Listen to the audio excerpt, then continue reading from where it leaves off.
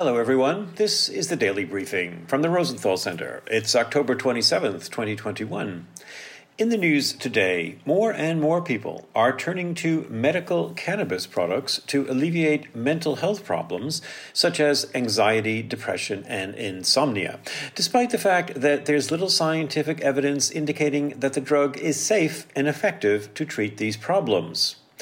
Advocates of medical marijuana legalization have convinced many consumers that pot can indeed help.